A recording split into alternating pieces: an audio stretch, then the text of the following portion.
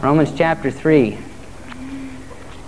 Now in the first two chapters of the book of Romans, we have seen the Lord, first of all, present a very clear picture of the fact that the Gentile believers, not the Gentile believers, but the Gentiles are in need of a Redeemer. They are lost in their sin. They're in a downward spiral. Excuse me. My wife's cooking.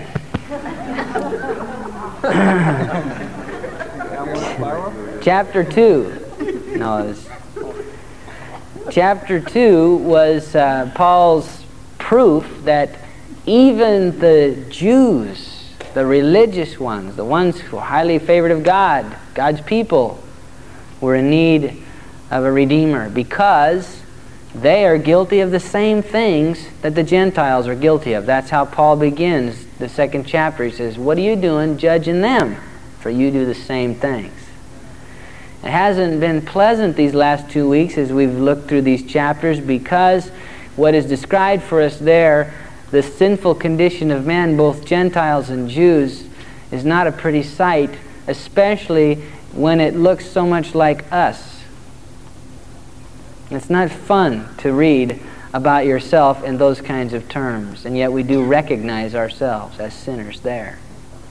In chapter 3, he finishes this depiction of the depravity, the sinfulness of man, and begins to tie the two together, both Jew and Gentile, and show that we indeed, the whole world, needs a Savior. What advantage then has the Jew, or what is the profit of circumcision? He's just finished talking about how the Jew is sinful and in need of a Savior, just like the Gentile. And so he's anticipating the argument that, well then why did God give the Jews a favored status? Why did He give them circumcision that set them apart? If we're all the same, why did He do that? So Paul answers that question, anticipating that as their response, by saying this: the profit of circumcision is much in every way, chiefly because to them are committed the oracles of God. Now the Jewish people, the nation of Israel, are the recipients of a tremendous amount of prophetic scripture aimed directly at them. You go through the Old Testament, you hear over and over again the Lord committing Himself to the people of Israel, the Jewish people. It begins in Genesis chapter 12 with God committing Himself to Abraham to, from his seed and from his offspring, bring a nation that would bless all nations. And it goes on from there. Now in verse 3 it says, "For what if some did not believe? Will their unbelief make the faithfulness of God without effect?" Just because the Jewish people, Abraham's seed, did not fulfill their end of the bargain, does that mean that God is going to forsake them? Does their faithlessness cause Him to be faithless? No. It says, "Certainly not. Indeed, let God be true, but every man a liar, as it is written, that you may be justified in your words and may overcome when you are judged." Now Paul is saying here that yes, there is an important distinction between Jew and Gentile in the mind of God. And yes, there is a profit to circumcision. Yes, there is a blessing in being of the household of Abraham. But being of the household of Abraham doesn't make you righteous before God. And that's what the fallacy was. That's what they had thought.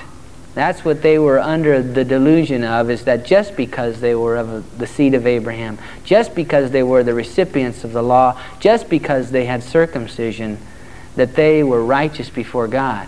And Paul has shot that full of holes.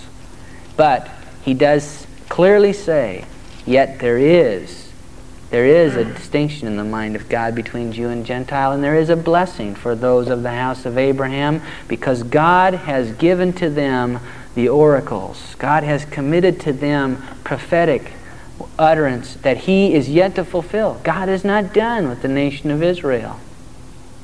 The nation of Israel, the Jewish people, have not all of a sudden been swallowed up by the church and are no more. But God has some very distinct prophetic things that he is about to fulfill for his people, the Jewish people. He is not done with them. He will bring to full evidence all that he has promised, to full cycle all that he has prophesied concerning his people. He is not through with them. So yes, there is a blessing in being of the seed of Abraham, but it is not that you get to stand before God as righteous on that basis alone. That's what he's establishing here. Verse 5, but if our unrighteousness demonstrates the righteousness of God, what shall we say? Is God unjust who inflicts wrath? I speak as a man. Certainly not. For then how will God judge the world? For if the truth of God has increased through my lie to his glory, why am I also still judged as a sinner? And why not say, let us do evil that good may come? As we are slanderously reported, and as some affirm that we say, their condemnation is just. Now in this passage right here, these 4 verses, Paul is answering a question that he anticipates, and he is also setting the record straight on some things that have been slanderously reported of them, being this: that if God is seen as more righteous because of my unrighteousness, if against the backdrop of my blackness of sin, the pureness of his holiness is more evident, then why should he judge me? I'm doing him a favor. You see the logic in that? It's a little twisted, but it's there.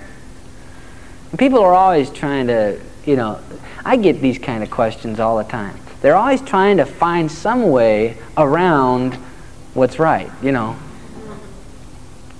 And so he says, now if God looks better because I'm so creepy, then why is he blaming me? And why should I be judged?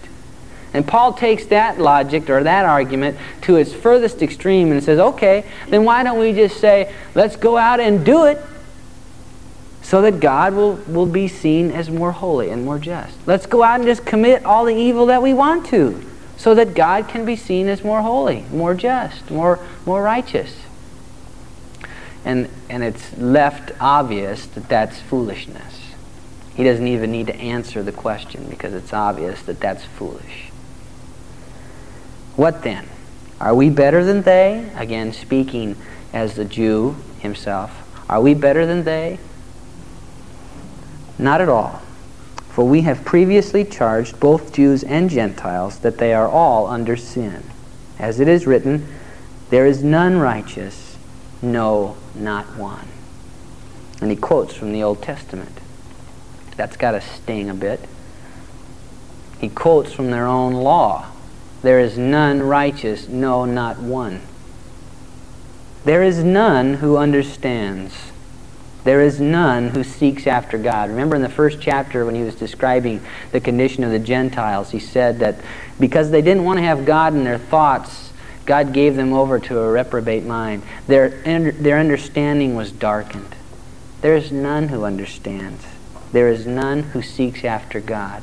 He indicted the Gentiles by saying they knew God, but they didn't worship him as God. There is none who understands. There is none who seeks after God. They have all gone out of their way. All gone out of their way. It's like God has said, walk this way. And we've said, no thanks, I'll go this. They've all gone out of the way that God has designed for men to walk. The human race has decided to take a detour from God's plan. They have become altogether unprofitable. The word unprofitable literally translated means overripe or spoiled. When I was working for Castle and Cook Foods, which is the parent company for Dole products, I worked for the fresh pineapple division. And I remember very distinctly one time we got one of these great big sea vans. They have these great big boxes, like metal boxes that they put on ships and transport goods, back and forth from Hawaii to the States. And this is a refrigerated container. And when they get to shore, they can put them on a chassis, and a truck can pull it like a trailer. And they backed up one of these trailers, these refrigerated containers with pineapple, up to our dock. And I had the good pleasure of opening the door. And after a week or more of sea voyage, and not having the refrigeration work on that container, out in the hot sun on the 7 seas, I opened the door and I about passed out. I opened the door and all this rotten fruit was in there, and all this junk growing all over everything, and the smell was enough to kill you. There's nothing worse than rotten, overripe fruit. It's worthless. It's unprofitable. There was absolutely nothing of value left in that container. We had to take it all to the dump. And what God is saying here in a little better words than I'm about to is, take them to the dump. None understands. They've all gone out of the way. Take them to the dump. They're unprofitable. There is none who does good, no, not one. And now he begins to, in a very unique way, prove what he's saying. When you go to the doctor, the first thing that he does usually is he takes out his little stick, his tongue depressor, and says, open wide, checks your throat. Then he takes a good long look at your tongue. I never could figure that out as a kid, But there are reasons for that. There are things that are indicated by the condition of your throat and your tongue that clue the doctor to some things that are wrong. And so Paul, in a way, says, he makes this case that there is none righteous, no, not one. Let me prove it to you. Say, ah. Their throat is an open tomb. Have you ever had the experience of smelling decaying flesh? That's worse than rotten pineapples. Talk about bad breath. That's it. Their throat is an open tomb. Their tongues, or with their tongues, they have practiced deceit. The poison of asps is under their lips, whose mouth is full of cursing and bitterness. Their feet are swift to shed blood. Destruction and misery are in their ways, and the way of peace they have not known. There is no fear of God before their eyes. Now we know that whatever the law says, it says to those who are under the law, that every mouth may be stopped, and all the world may become guilty before God. Therefore, by the deeds of the law, no flesh will be justified in his sight, for by the law is the knowledge of sin. The law was not given to save man. The 10 Commandments and the other laws that God gave were not given to save man. They were to show man his sinful condition. Show man his sinful condition. His need for God's mercy and grace. For by the deeds of the law no one will be justified. Even if you were like Paul, who could say that he kept the law of God and was blameless concerning the law of God. Even if you were able outwardly to keep the law, you still have to face the indictment of Christ, who said, even if you think it, you've done it.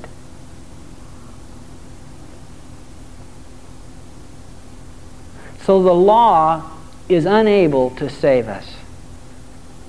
What it does, and we'll read about it later in Romans, is it's like a schoolmaster teaching us our need of God. We look at the law and we see what God requires for righteousness, and we see we don't measure up.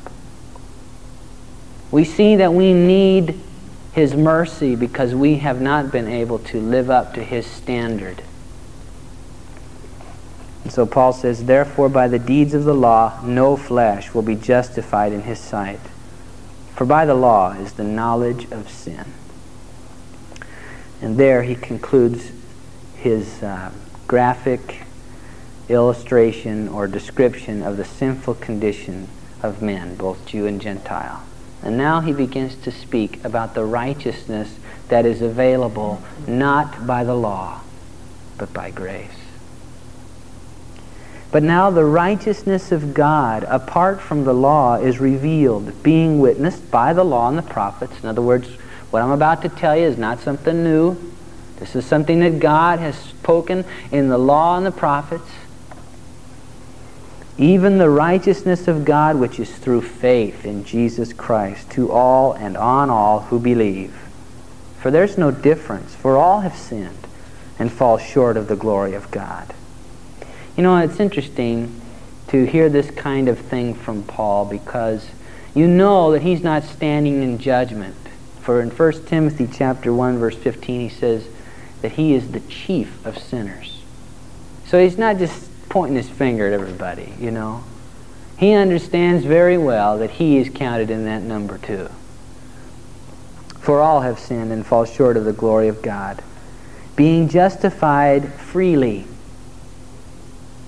by His grace through the redemption that is in Jesus Christ, whom God set forth to be a propitiation or a mercy seat by His blood through faith, to demonstrate His righteousness, because in His forbearance God had passed over the sins that were previously committed, to demonstrate at the present time His righteousness, that He might be just and the justifier of the one who has faith in Jesus.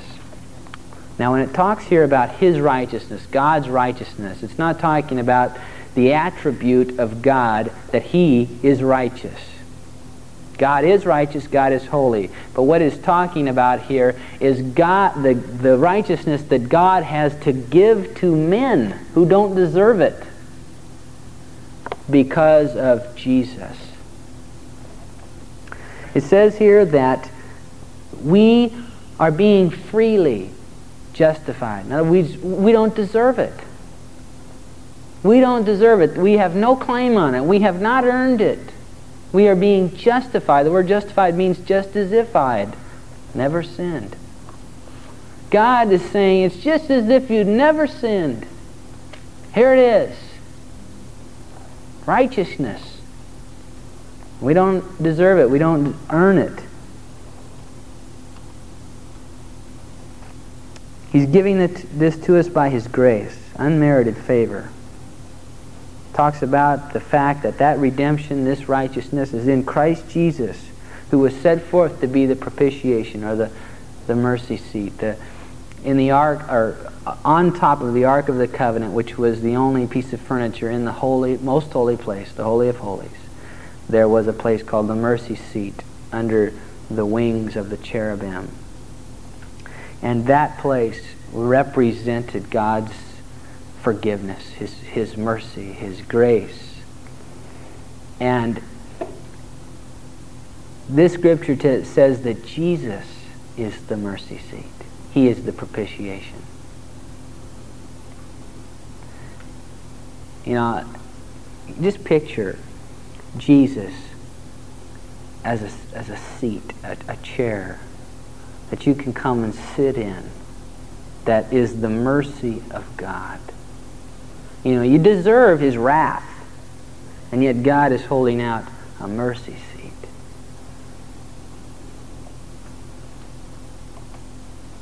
It says that God, in His forbearance, has passed over the sins that were previously committed, meaning before Christ, the sins of mankind. God passed over them in His forbearance. Certainly there were little bits and pieces of God's judgment doled out, but nothing like men deserved. Men deserved to be wiped off the planet for their sin. And yet God looked over that. He was patient. He had forbearance with them. Paul, when he was addressing the men on Mars Hill, he said God winked at sin in those times. God was merciful even then, looking forward to the day that Christ would come. But it says that now that God has demonstrated His righteousness, that He might be just and the justifier of those who, by faith in Jesus, receive salvation. Now that means that God was patient with and in forbearance kind of overlooked sin to a degree. But when Jesus came, He put the sin of the whole world upon Him and judged Him for the sin of all mankind. And the wrath of God that had been stored up for all those thousands of years was poured out on Jesus Christ. And God really was, His justice, His position of being a just judge was in jeopardy.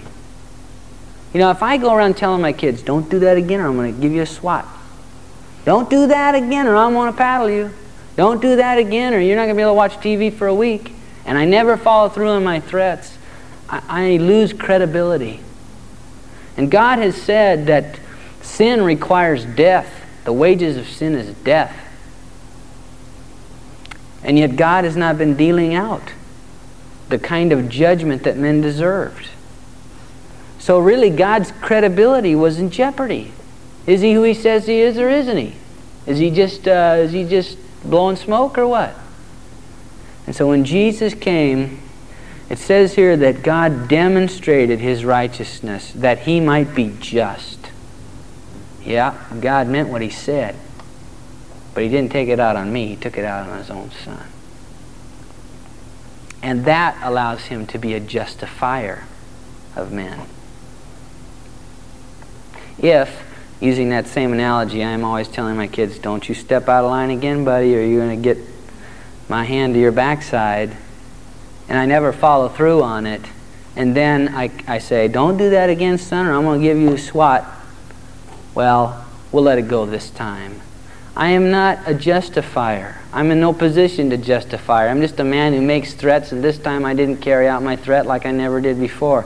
So in order for God to be a justifier, first you had to be shown to be just. And He was shown to be just on Calvary's cross, where He took out His wrath on His own Son and doled out the judgment that men deserved. So that's what that verse is speaking of. Where is boasting then? It is excluded. By what law? Of works? No, but by the law of faith. Ephesians 2:8-9 says that we're saved by grace, through faith. And even that is not of ourselves. It's a gift of God, so that nobody can boast. Therefore we conclude that a man is justified by faith apart from the deeds of the law.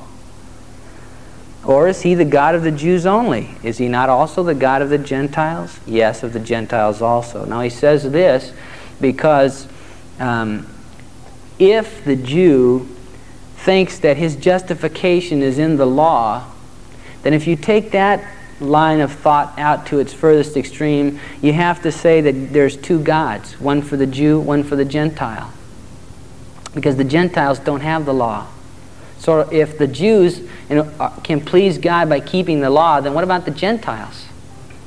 And so Paul says, is God the God only of the Jews? Of course not. And so if that's true, then you know that what I'm saying is right, that you cannot be justified on the basis of the law.